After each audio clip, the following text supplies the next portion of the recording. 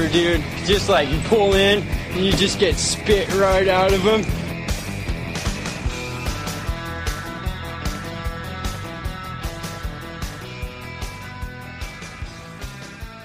And welcome to another edition of the Carve Up Surf Show, where we get very real in the sport of surfing. And on today's show, we got a couple of special guests and a couple of special events to talk about and to really dive deep into. But firstly and foremostly, Silky, before we introduce our special guests, and of course Will Weber, who's up there in our special studios way up in northern New South Wales, we want to give a big shout out to Two Fish One Chips shooter, who's just come back from walking the Kokoda Trail for the Mark Hughes Foundation. What an achievement. Yeah, he's just arrived back in Sydney. A 3-day cycle followed by a 5-day hike through Kokoda, and next episode, we'll find out all the details. But a great job. Shooter himself raised over 10 grand for the foundation. So hats off to you, Shooter. Great job, mate. Yeah, great job. And that's about all the praise you're going to get from us on this show, because we don't give out too much praise. We just give it to you. All right, we've got a couple of special guests in the studio with us tonight. And these two guys, one straight off the boat from G-Land. This guy's living the dream. So normally it's the surfers who should be living the surfer? Surfer/photographer. But your main job is behind the lens. You've taken some amazing photos. Of course, what I'm talking about, Bill Morris is in the house with us tonight, boys. So we're going to hear from Billy, not so much about his last surf trip, but about another event he was at just last week. And, of course, welcome back to one of our favorite guests, Perth Standlick, who was actually in the event we're going to be talking about. And, boys, let's not waste any time. Let's dive straight in. Last week, one of the, if not the greatest shows on Earth, with some of the most craziest human beings I've ever seen just charge into waves that, quite possibly weren't even rideable. I'm talking about the Red Bull Cape Fear boys. Billy, Perth, you were in it. Billy, you were in the channel. Let's just dive straight in. Perth, for you as one of the competitors, one of the guys riding those things, sum it up as briefly as you can in a few words. What was it really like out there? It was actually quite relaxing. I know how that doesn't... Did you just smoke a joint before you walked in here, son? I mean, honestly. No, it's a weird one, because there was so much water safety, there was so much going on, and it almost distracted you from what you're kind of doing. And there was just these big walls coming in, and you didn't really have a choice. Like, you had priorities, so you had to go, and you just went, and whatever happened. It was just kind of out of your control. Perth, talk us through the morning, the first day. You called a coach in. I've actually spoke to Jughead and Richie earlier, but they said there's an eerie feeling around the whole site on that first morning. Just give us a bit of the detail about that. I woke up, and from my room, I could see the 2 points at Botany Bay, and I saw waves breaking where waves shouldn't be breaking. It was pretty scary when I first woke up and looked out there. I saw these waves breaking like halfway across the harbour, just in the middle of nowhere. And I was just like, oh my God, what have we got ourselves into? This is going to be the biggest nightmare ever. And then sure enough, we got there, and it was too big when we first rocked up. It was proper 15 foot. There was a bommy breaking that usually just slightly crumbles, and it was like a top to bottom barrel, and there was like 6 wave sets just washing straight past the normal reef that you surf. And we're all just kind of and ahhing if it was even surfable. Morning sickness was all over the place, but we knew the tide was going to go out and it was going to just straighten up and hopefully turn into what it did. Yeah, well, it definitely wasn't 4 foot. It definitely wasn't perfect. Look, I think the whole world watched on bated breath to see, one, whether you guys were actually going to go out there and ride these waves. And when Mark Matthews, the contest director, pushed the green light button and we're go, everyone sort of held their breath and just went, oh my gosh, what are we going to witness today? I mean, I didn't get out there, but I was watching from the office, and let me tell you, it was something I've never, ever imagined being able to watch. I know, Will, you were watching way up north there, but Billy, you were watching. What a great segue, hey. Yeah. Billy Morris was actually watching in the channel. Bill, give us your view and your thoughts on that day. Well, it's kind of weird. I'm usually there, like at the break, and this time, because I was the water guy, I was told to report to the boat channel. So I'm sitting down the boat channel in the harbour, and there's probably 3-foot waves coming in the harbour that I've never seen before. And I thought for sure that it's not going to be on. And I kept relaying back to people at the contest site with their thoughts and what it was like. And the general feeling I got was it wasn't going to be on, because there was, I know a few of the competitors were saying, nah, it's not rideable. It's just not rideable. And I was actually surprised when the call came through finally saying, right, we're starting, it's on and we're out there. So then I didn't really get a look at it until I got out there at 11 o'clock or whenever it was that it started. But I had butterflies sitting down in the boat channel because I knew it was going to be huge. And then when I got out there and actually seen the thing, I was just like, I had never seen it like that before. And I mean, it was north. It was way too north. And I was kind of surprised that they even ran it. But the boys did the best job they could, and there was some crazy waves ridden. There was actually a couple of good ones ridden, but there was a lot of evil ones, and there was a lot of bad wipeouts, and I think Red Bull got their money's worth. Now, you've been all over the world. You've shot many a crazy slab. I'm sure you've been to Tahiti. You've been to Hawaii numerous times. I know we spent a lot of time on the rock over there in Hawaii. Did, yeah. Not on the rock, but on the island itself. That's for the After Dark show. That's it. But how crazy, like on a scale of 1 to 10, seriously, when you actually saw guys riding the waves and throughout the day and throughout both days, did you really think that these waves were actually rideable? And on a scale of 1 to 10, give us your number. Oh, the first day, I think 1 in 10 waves was rideable. On a scale of 1 to 10, it was 10 on the size-wise and how heavy it was. But I'm not sure if it was a normal day, whether people would even be towing it, because I've seen days way less that haven't been ridden. People have gone out there and just watched it. So I think just the contest, the hype and everything forced everyone into a situation where they were going to go anyway.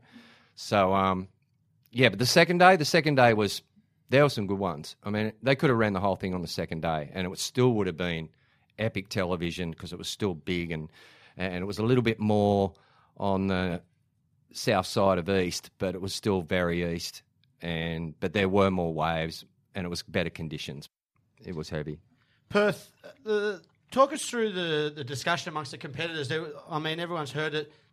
The event possibly wasn't going to run, and there was a secret ballot or something like that. What was the general consensus amongst the surfers? We're here, let's do it, or was there a bit of reservation? The sort of what was going on, as I said before, like when we first started looking at it, didn't really look surfable. And the more we sat there, the more sort of diamonds in the rough we saw, the more consistent they became. Went from being like one in about 100 waves, and then every sort of couple minutes there'd be one, and then it just, as the wind kept coming more and more offshore, it just kept getting more and more consistent with the good ones. And we're just like, well, we're here, it's all set up, let's just go for it, surf a couple heats, see what happens, and probably make the best event ever run in history. Like, you can't really get crazier than that. Yeah, well, it was definitely one of the best events I've ever been privileged to watch, and thank God that I was not even out there, not even close to hours of the location. But one of the things before we go to a break is, and we'll dive more into Cape Fear, the Red Bull Cape. Obviously, Red Bull's has never had their shortage of controversy, and one of the controversies surrounding this event, unfortunately, is the non-backing of the WSL. This event, had there been a few key surfers in it, might have resonated with a few more, media outlets. Apparently, there's rumor going around that it didn't have as much as what a WSL event would have had, which I disagree with. I think everyone in the world was tuned in to that event. And Fiji actually, coincidentally, ran on the same day. How many people do you think were watching Fiji? And how many people do you think were watching Red Bull Cape Fear? I can tell you right now.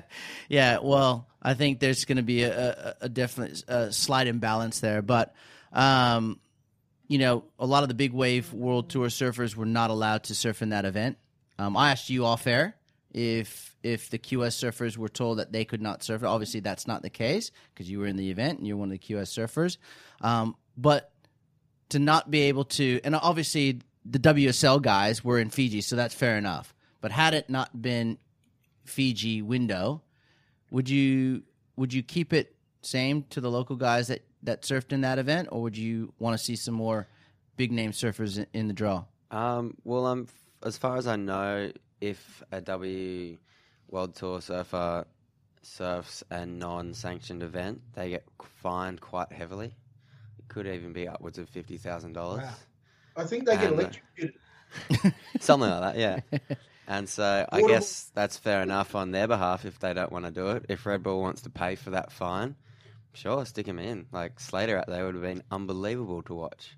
Oh, they would have been sick. But John or something would have been 100%. And that's what I'm trying to get to, right? I'm trying to get to you guys deserve all the competitors, the photographers, everyone involved in that event deserve exactly what they're going to get, and that's big high fives and mad respect and hopefully tons of coverage. And, you know, I wish there was more money to give you guys for doing what you did. But, I mean, the thing is that the Quicksilver event in Hawaii, the Big Wave event, is a specialty event. Is that sanctioned by the WSL? I don't believe it is, or they don't pay a sanctioning fee from what I understand. I could be completely wrong. And you get the Kelly Slaters and everyone in that event. So how does this one differ? Well, you see, Hawaii is Hawaii, and they seem to be able to do whatever should they make no feel like difference. doing. Yeah. So that's just Hawaii and how ridiculous the WSL is in that whole thing. Like they Also, give... the WSL probably fears Red Bull's potential as well. Yeah, I don't think they get they're along. a threat. I dare say they'd be a threat, wouldn't they? Well, I kind of think from, you know, again, it's all speculation, right? It's from what you hear, it's a small world we live in this surfing community, that I would have been embracing this event tenfold. I think, it's had its challenges, but at the end of the day, when you start picking and choosing, sometimes that can backfire and, you know, bite you in the ass. All right, well, let's go to a short break. We'll come back with more Cape Fear. Of course, that's the Red Bull Cape Fear event with Bill and Perth, and, of course, Will up there in our northern New South Wales studios. We'll be right back with the Carve Up. Welcome back to the Carve Up. Of course, we're talking about the Red Bull Cape Fear on this edition of the show with our special guests, Billy Morris and Perth Standlick. Of course, Willie Weber up there in our northern New South Wales studios, having a good old time up there, and, of course, Silky and myself. Now, boys, let's dive a little bit deeper into the event. Bill, next question is to you in regards to photographically, who, what, and how was your best photo taken of? Justin Allport for sure. The biggest, heaviest, craziest, you know, Cape Solander shot I've ever taken for sure, without a doubt. How do you not get distracted? I mean, the waves are so crazy. They're so big, some of the biggest, if not the biggest you've ever seen at ours. And then you've got to focus your camera to be in the right spot at the right time to get that photo of Jughead before all hell breaks loose. I don't know. I just go into the zone, I guess, and just, you know, the adrenaline's pumping, like, especially when it's like that. I mean, everyone was freaking out in the channel, all the photographers, and especially before anything happened. I just got to say this, that the filmer from Western Australia, trying to remember his name, he's going to kill me. He went over the falls first wave. Spencer something? No. Spencer was That was the other funniest water thing I've guy. ever seen. But he was on the back of a ski, and Rick Rafisi. Rick Rafisi. And he was going up on the back of the ski over this wave, and he just toppled off on the back of the lip and went upside down over the falls with the huge film housing and camera. Oh, no way. And everyone just lost it. This is before even a competitor had caught a wave. And they raced in, and he finally popped up, and they grabbed him, and he was okay. But he said he bounced off the bottom that hard.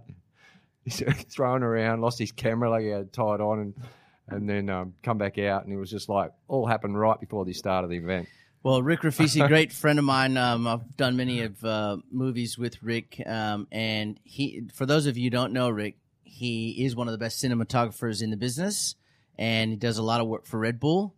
And he's also had his shoulders broken that many times, so I'm surprised that he's got 2 shoulders left after that wipeout. Heavy wipeout. But speaking of wipeouts, I mean, obviously Well, hold on. I want to hear about this photo shot. Yeah. Yeah. All right. Okay. All right. Anyway, yeah. So I said the adrenaline was pumping, and I'm just trying to line up the shot, like line up the wave, not shoot pretty much the guy, but just line up the wave, fit the wave into the frame. So, because the guy's always going to be there somewhere in that frame, but that's what I do, just line up that wave and hopefully keep it steady and get the shot. Like, Bill, was it the big you were one? in the water on the back of a ski. I was on the back of the ski the first day because it was just a washing machine. You couldn't even stayed in the spot. And the second day I swam and the ski, did both. But yeah, on the back of the ski the first day. Crazy. Well, I mean, the shots that have gone around the world through your lens, it must make you feel pretty proud to know that you were a part of amazing history. Oh, I'm wrapped. Just to get the gig with with Red Red Bull. We'll let it that bit, Bill. There you go, our sponsor. Yeah. No, just to get the gig with Red Bull was unreal, and I hope I continue to get a few good gigs like that. That'd be great. Hey, Billy, talking of photos, did you see the one with the big shark fin? Was that a dolphin or a great white? Yeah, there was really strange. There's one dolphin hanging around right in the impact zone the whole first day. He was just there, just bobbing up and down, and just by himself, just one dolphin. Everyone was just going, well, what's this dolphin doing? He was just like he was there for Red Bull dolphin. I don't know. It was crazy. Let's touch on something else. Let's touch on when you let go of the rope or when you're paddling in either or, right? When Perth Standlick decides this is the wave I'm going, I'm committed, what goes through your head and where do you aim? If I'm paddling, it depends who's on my inside and who just got the last one and all those things, because if you've got priority, you kind of just have to go the biggest one that comes.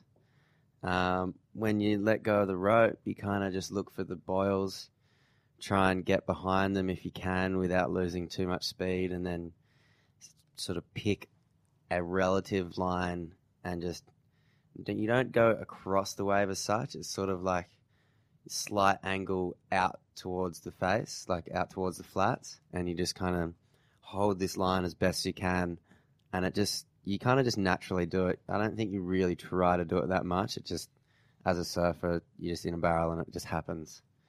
Right. Well, one of the biggest wipeouts, of course, we're just talking about them through your lenses there that you shot was Jughead, and the Carve Up got an exclusive with Jughead earlier this week. Yeah, I was lucky enough to catch up with Jughead a couple of days after the event, and here's what he had to say.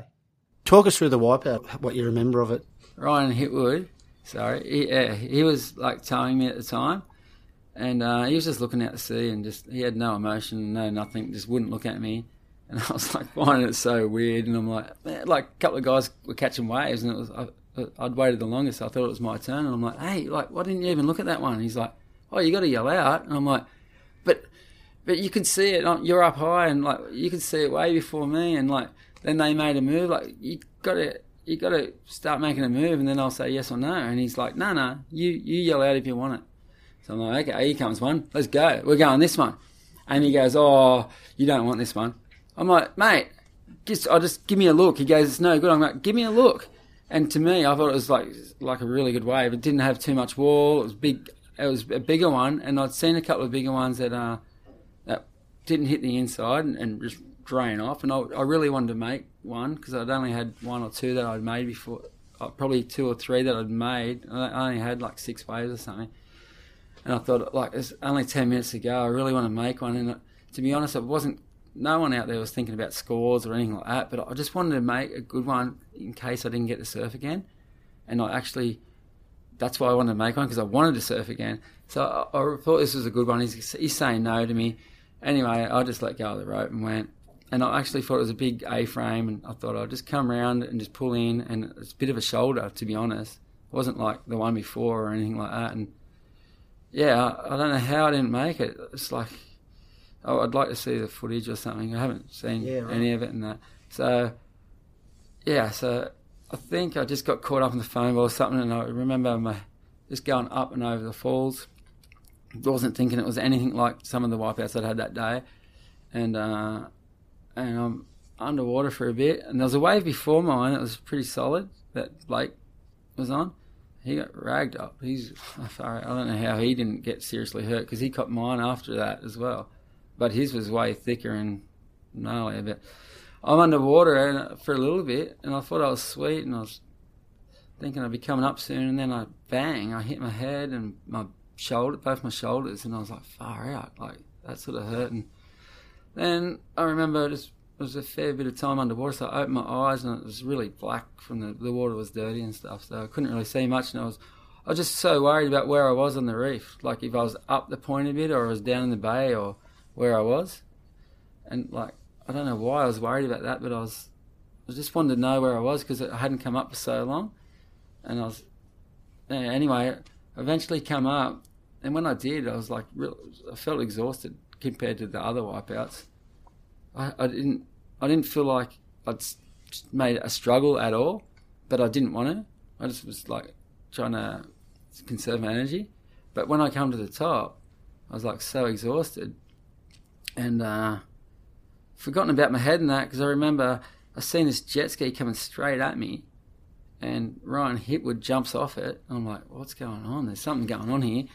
So he jumps off and jumps on top of me. I'm like, oh, this is what's going on. Like, all right. But I'm looking at the jet ski, more worried about that, thinking, that's like, it was going towards the rocks, I thought, and like for sure it's going to be smashed up those rocks any minute. I'm like, what's going on here? And he's grabbed me, and another ski's come along, and he's tried to get me over onto this other ski, and they're dragging me up, and I'm thinking, what's all the commotion for? Like every other time I've come up, I've just jumped back on the board and paddled back out, and I mustn't have been with it there, like, and I didn't realise it at the time. So they're dragging me off, and I didn't know, but I had this head cut. I knew I'd smashed my head, but I didn't think I'd cut it.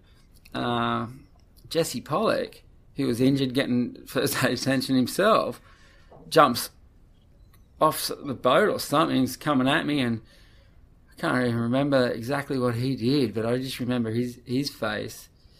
I looked up, this hippo's like straddling me. I'm like, whoa, you're looking a bit close to me, mate, don't kiss me. And like, it was just full on, and then everyone's yelling stuff, and it was a pretty well-oiled machine. But was it the first time you've ever kind of got injured or hurt yourself? Not seriously, but with your kids and your family there watching that, must have been pretty tough, or didn't really think about that at the time?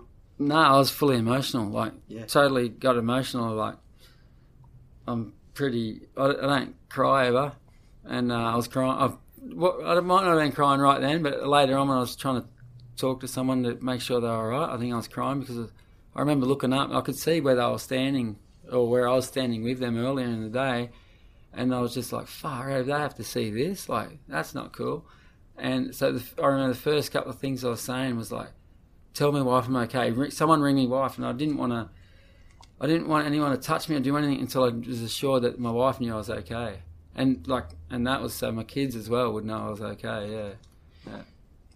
Mate, you've been doing this for years. What drives you to chase these beasts? I don't know.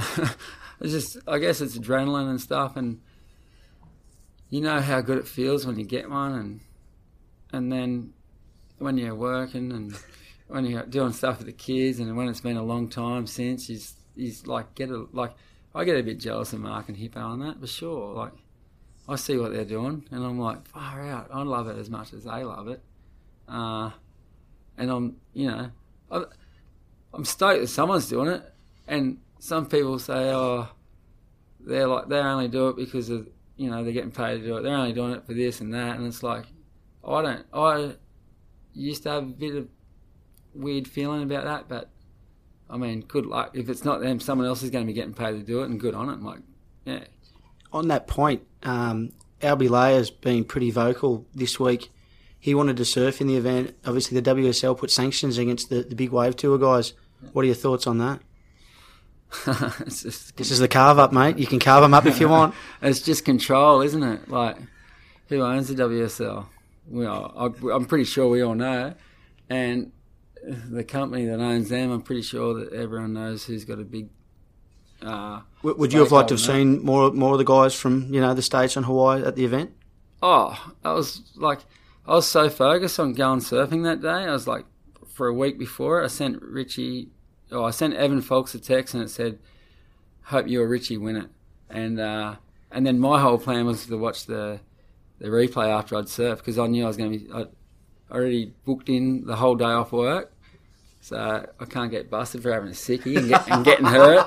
So because I never go sick and go surfing. I always, because imagine if something like this happened. Well done, it did. I wanted to see Obi Layer. That's all I wanted to see.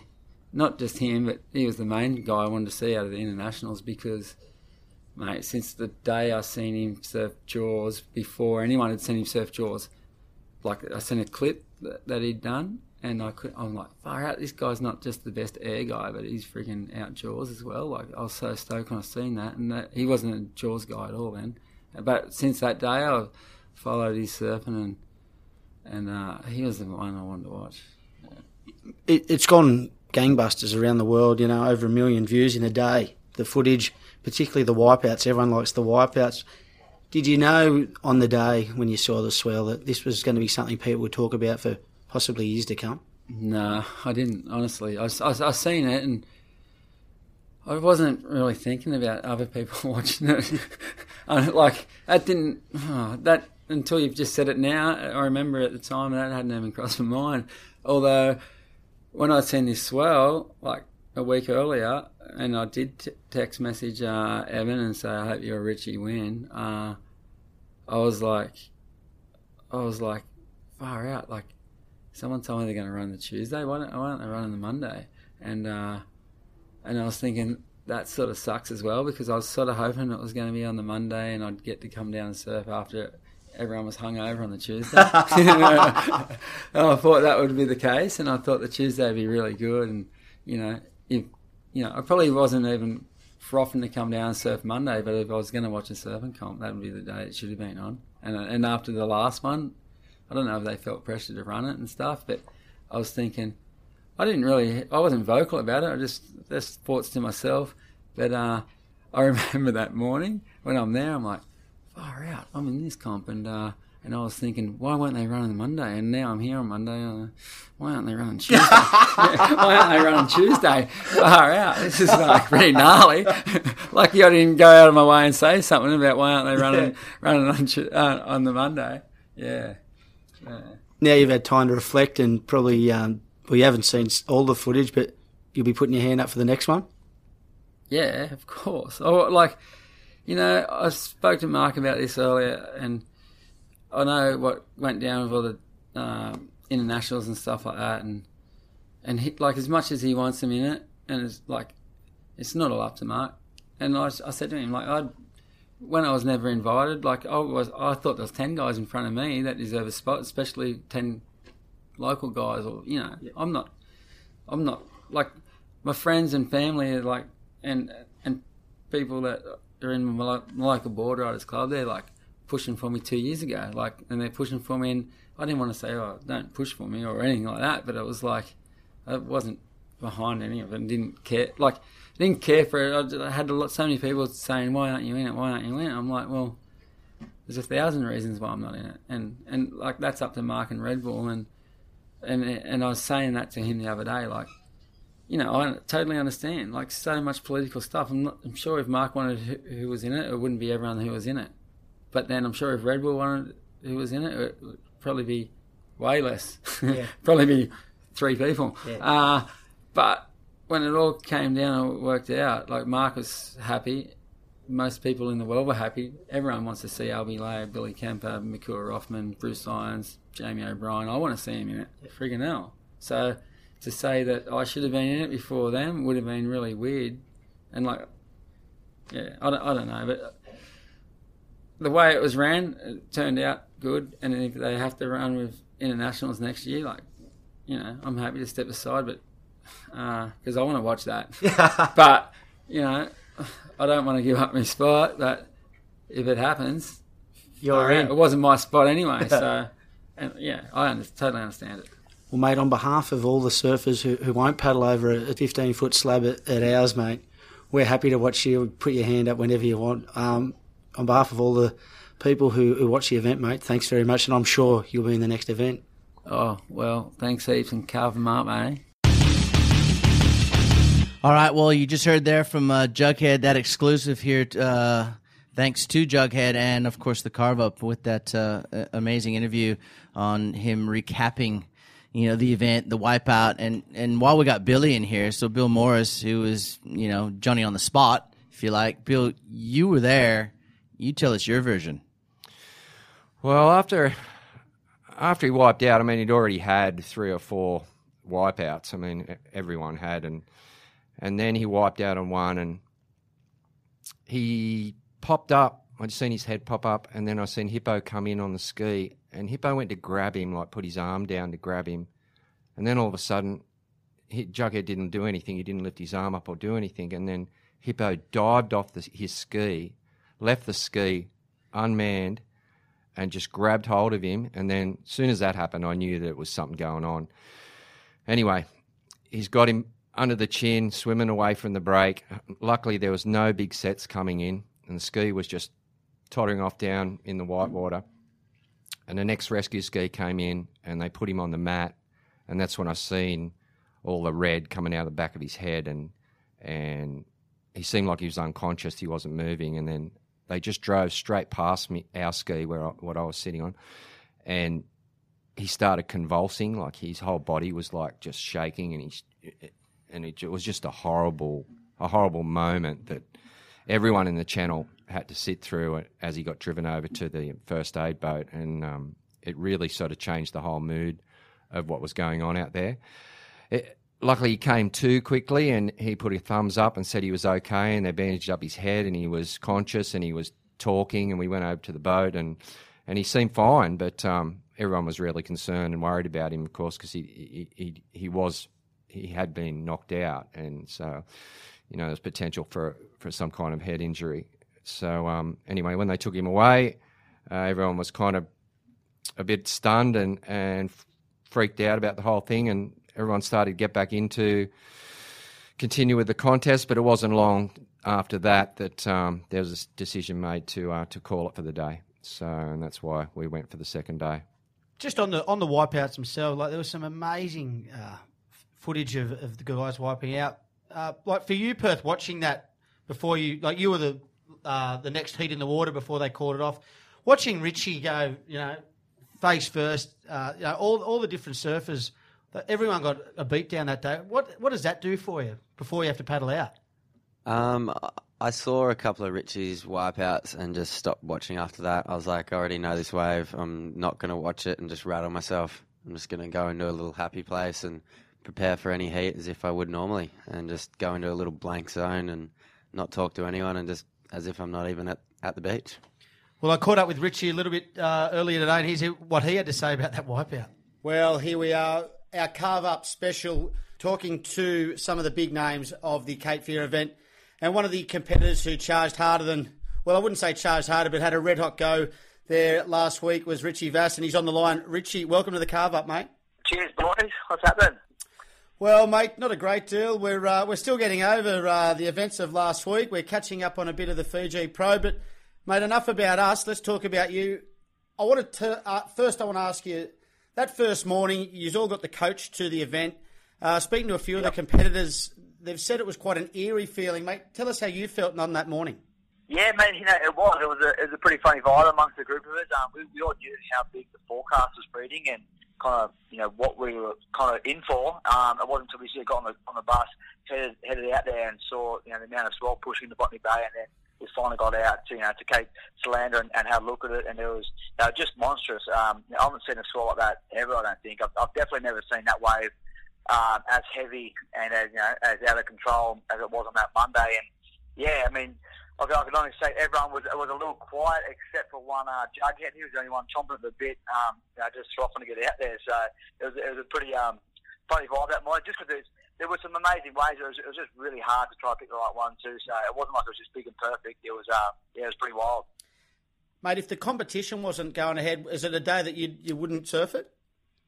Oh no, that's what we were saying as well. You know, like whether or not the comp was on, we would be out there surfing. So that was what our argument was to the guys at Red Bull, because they were, you know, they weren't trying to push us out there. They were saying, listen, it's up to you guys if you want to surf it. And we were saying, listen, exactly. If we weren't in this contest, we'll be out there surfing anyway. So let's just get it going. But yeah, it was definitely a few concerned looks that morning, watching a few 15-footers explode next to the rocks. It was the heart was in the mouth for sure. Richie, tell us what goes through your mind when you let go of the rope. Like, the surf was absolutely giant. Most of them looked unrideable. Mate, yeah, to be honest, for me, it's just like I try to cut all thought process out, really. You know, I just want to try to come into the wave with the best line possible and choose the right wave to start with, and then just see what everything that's unfolding in front of you. You know, I'm not trying to overthink the whole process.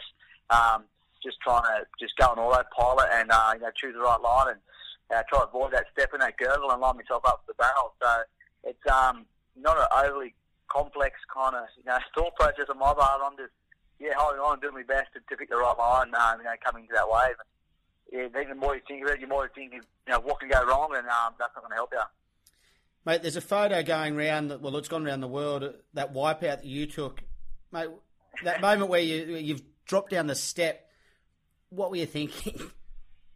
Mate, it was just a nice big Cape Solander lobster below me, so I thought I'd just have a go at grabbing it. But mate, that was funny. That was towards the end of our heat, and I hadn't really got a good scoring wave, so I was coming to that one thinking that it was a 4 to 6 foot wave, and I was hoping to just get a nice easy one and try and get a score on the board. Didn't really realise how big it was until I looked back at the footage. I've surfed that wave for over 15 years, and I was trying to line myself up with what I normally line myself up with on the cliff, and let go where I normally go, and just try to take a bit of local knowledge into it, but it just didn't really apply to that day because it broke unlike I've ever seen it before. So I let go, looking back probably a little bit early, and the tide was getting low and it was starting to gurgle, and there's all these troughs in the wave, and a few steps. So yeah, I just try to manage my way down, and then my board just kept on getting buried in the troughs until I stopped dead, and then I thought it was the best way to try and get out of there as possible. And fortunately, it flogged me, but I popped up in one piece, and I was pretty grateful. What's the wipeout like there? We spoke to Jughead, and the wave where he actually injured himself, he didn't think that when he looked at it and let go of the rope, he actually thought that was a bit of a shoulder wave, and we know what happened there. Talk us through the wipeout. Obviously it changes on different waves, but on that one particular wave. Yeah, well, touch wood. I bounced off the bottom, but not too hard, and out there you've got a few different things to worry about. I guess you've got how shallow it is, that shallow rock shelf from which it breaks. You can get pounded on that pretty hard, and then you've got the cliffs right in front of it, which obviously you can wash up as well, and then there's such a violent beating. That can be pretty unpleasant in itself. So when I fell on that wave, I was hoping to punch out the back, but I didn't quite make it. I got sucked over and ragdolled pretty good, and luckily only sort of scraped off the bottom.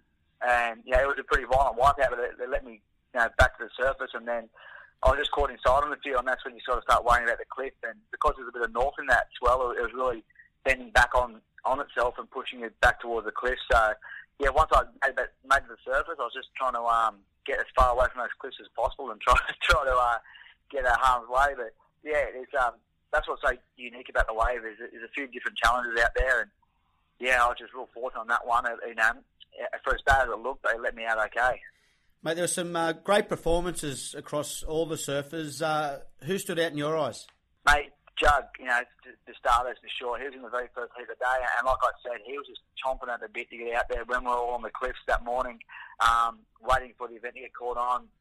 He was just pacing around, just couldn't wait to get out there. He had mates sending photos away or pumping up on the Central Coast, so he was missing out on those, and he's chomping at the bit, why aren't we out there, and as soon as they green lighted and said, okay, the heat's on, he just threw himself off the cliffs and paddled out in the lineup, so... And then once he got hold of that tow rope, he just went bonkers and just went for the biggest, ugliest ones out there. So he really set the bar and set the tone for the event. Now, unfortunately, come unstuck on that one, and that was a little eerie after our heat because we were in the channel, and I saw Jug come past or saw him get rescued, pull onto the mat, and then come past us on the sled, in a pretty bad way. But he gave the thumbs up and said he was okay. But it was just, kind of an eerie start to the heat, I guess. Just seeing Jug go down, but he definitely went the maddest and set the bar. And, mate, the winner, young Russell Bjerke, a young bloke you've had a little bit to do with through the crew. Tell us a little bit about him and, the way he performed over the 2 days. Yeah, he's a legend of a kid. Just a soft-spoken, humble kid from down at Aldulla. And I got to know him through our season through the crew, where he was one of Mark III surfers. And he won that, and that's how he won his spot into the event. So to see him grab that opportunity with both hands and just charge and just really not put a foot wrong in that final, he just felt amazing. It was great to see. He was just in such a good rhythm in that final. Every time he got the rope, he was just choosing the right waves to let go on. And it was just awesome to see him do so well and get a recognition that he deserves, because he's been charging for years now, surfing some crazy waves down the south coast, and he's been at Jaws and surfed the right in WA. So it's awesome to see a young up-and-coming Aussie charger get huge exposure and a really deserving win. Will you be back next year?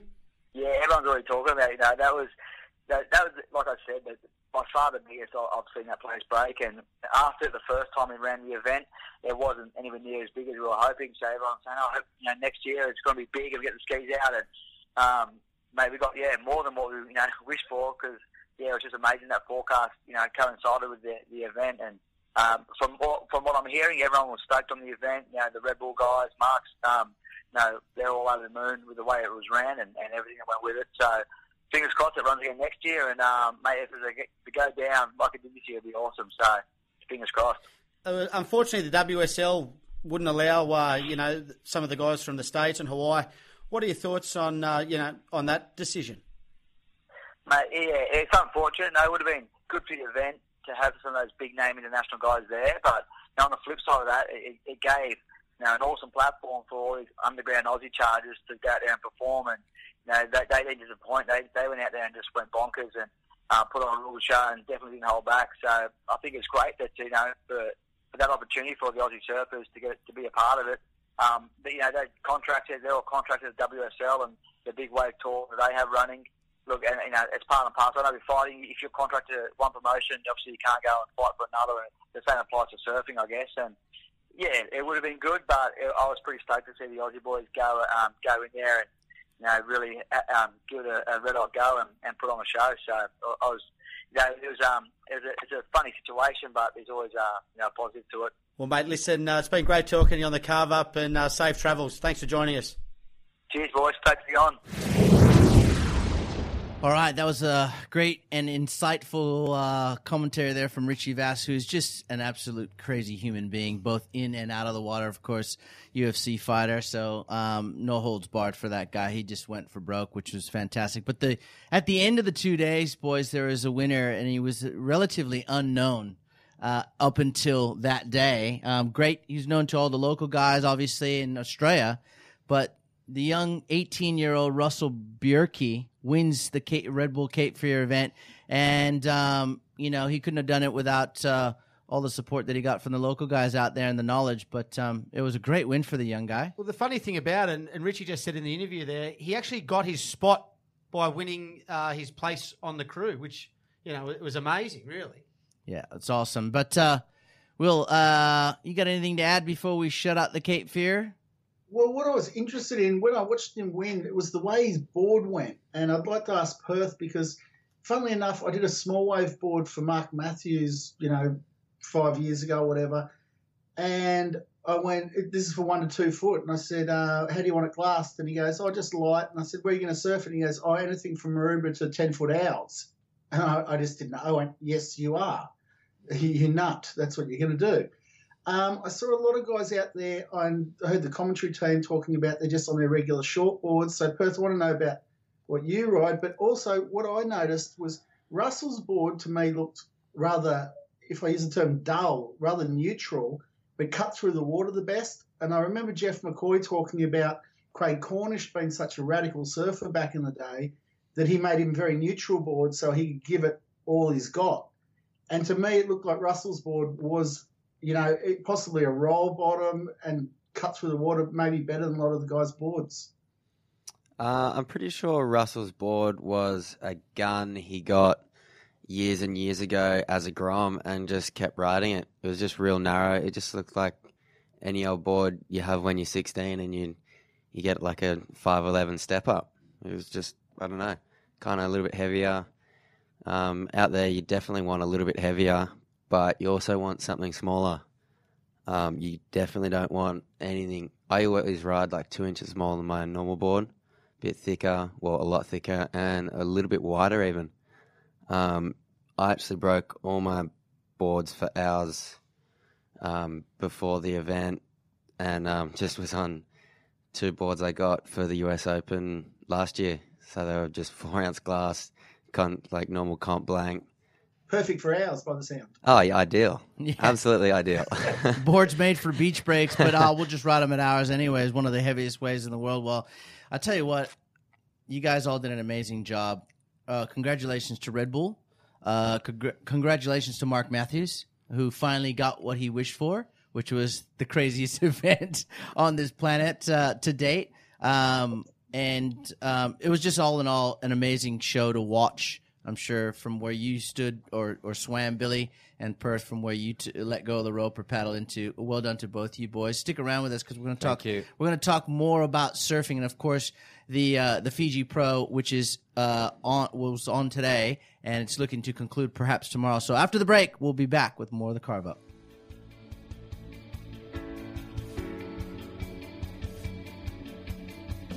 Radio Hub is Australia's premier podcasting facility.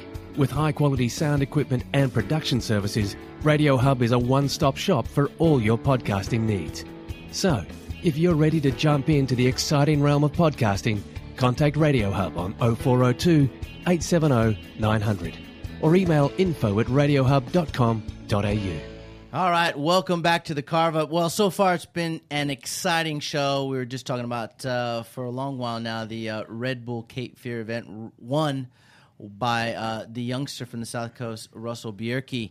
Well done to him. Congratulations again, and congratulations to all the surfers and Red Bull themselves. But right now, let's dive into the WSL. Of course, the Fiji Pro, which is on right now, and off air, Perth and I and the crew in here were watching some of the amazing high 9-point rides and 10-point rides of the day. Cloudbreak really starting to stand up and deliver. So you go from one extreme straight into another one, which is perfect barrels at Cloudbreak. One of the best events on tour by a mile, boys. What do you reckon? I think first we should tip our hat to Taj Burrow. The way he went out, round 3, unlucky not to go through, but what a way to go out. 2 9-point rides and on your own terms. Well done. I mean, Billy and Perth, you guys have both surfed with Taj. You photographed Taj for many, many years. You saw the roller coaster ride, which is the dream that we live as professional surfers. What an amazing human being, and a lot of great accolades to go out with. Oh, to finish like that and with a heat like that and score 9s, wow, man. Geez, if any pro surfer would want to go out that way. Perth, as a human being, Taj has got to be one of the most just cruisiest, chill guys on the planet, isn't he? He is out of the water. He's not really like that in the heat. No one's like that in the heat. So, I mean, you know him personally, and you've probably been inspired by him. I know I've been inspired, and thousands, if not millions, of other people have been inspired, including Will, who's up there sitting patiently waiting to have his say. But what a great way to go out, like Billy said. Yeah, I watched the heat quite closely, and it was obviously the best heat of the day. Like, they both went so ham. But I kind of thought he kind of won that heat, to be honest. I guess John got barreled too, but Taj was doing big turns and getting barreled and on bigger waves. John's barrels were a bit smaller than Taj's. I don't know. If I don't know Taj if it's makes some that bias. top turn, does he get through? You know, where on that second wave, he went for that top turn. Does he? And he fell off. Absolutely not, because every other wave where there were turns included and they made them, you're talking about increments of a point to win. So then, how come on a guy's last wave of his professional career, as they're going to make it, as it turned out, he comes out of the barrel. Once you make a claim, which he put his hands up, that's pretty much the end of the ride. Then also, when you saw Potts commentate it live, he didn't see the barrel. But he knew from the turn that he did and how he dug it and fell off was almost a claim in itself, a bit of a feral, as we used to call it. So and he said, hey, something pretty special must have just happened. Now, if you're judging a guy ending a 19-year career and he claims and then falls off on the turn on a bigger wave than the wave ridden before and it was perfect, how could you possibly deduct? Oh, he definitely didn't get deducted, and I don't think the turn would have given any points either. I just thought, I don't know if it's me being biased, friend, whatever. I just thought he kind of won that heat. Maybe it was just the excitement of it on my side that got me across. Watching that, he was the surfer of the heat. Yeah, I actually thought he was. You're right, I thought he was the surfer of the heat. I just think that, it's one of those things where it's a very subjective sport we surf in, right? Well, I actually suggest it isn't, because who did Freddie P pay to get a 10 to fucking leave? Whoa, here we go. Say again? Conspiracy theorist. Yeah, how does Freddie P get to walk out and not even surf the next heat and get handed a 10? I saw the WSL's compilation of 10s all put together, and Jesus Christ, one you could have dead set badminton batted out of the room. That thing of his at Trestles was hopeless. That's why they call it the carve-up, boys and girls. That's why they call it the carve-up, as he sits back and takes another cold swig. Nice swig. Yeah. But look, boys, it was a fantastic way to go out, and Taj himself was quoted as saying, look, it felt like I won the contest. The applause from his fellow competitors, the channel, the islands, the world, the way he surfed that heat and how good it went for him and the waves he surfed in, it was, one of the best heats of his life. So if it's any consolation, he went out on an ultra high, which is great. So congratulations to Taj Burrow on a great career, and I'm sure he'll be riding waves for many, many more years to come. Well, mate, we're at quarterfinal stage, Shmoo. Yes, indeed. Quarterfinals, boys.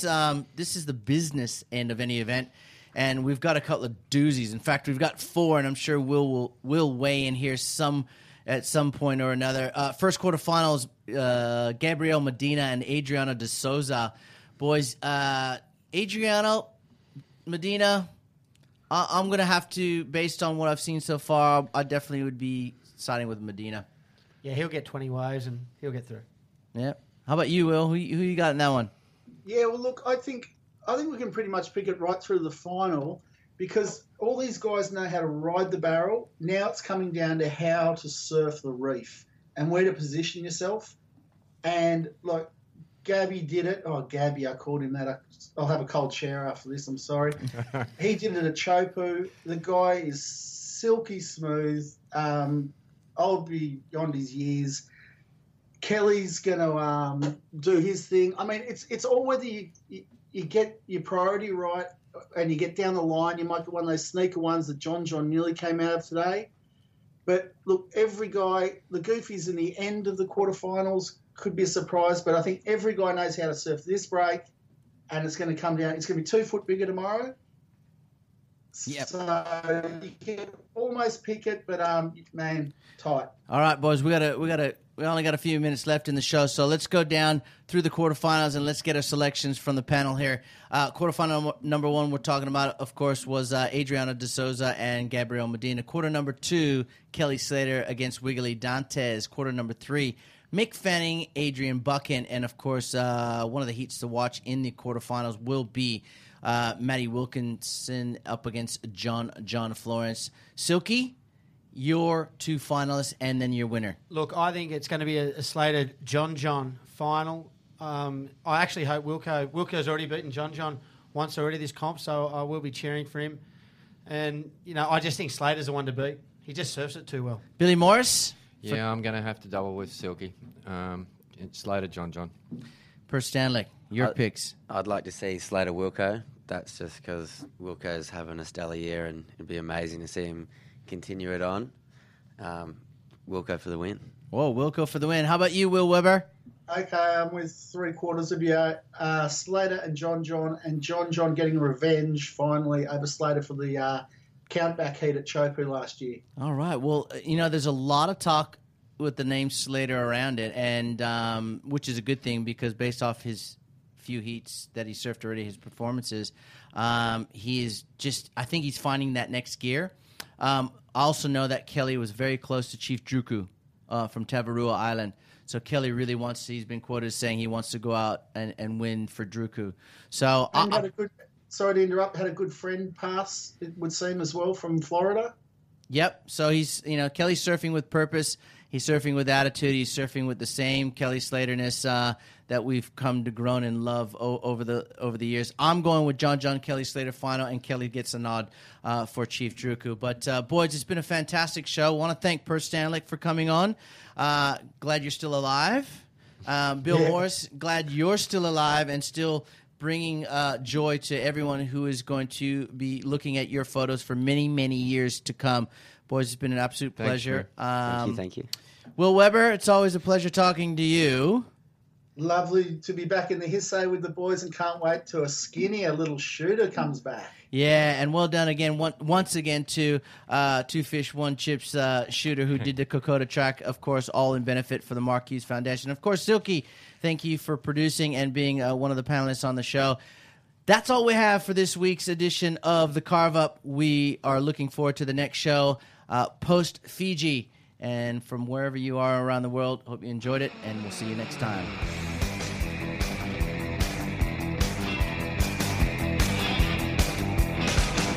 Dude, just like you pull in and you just get spit right out of them.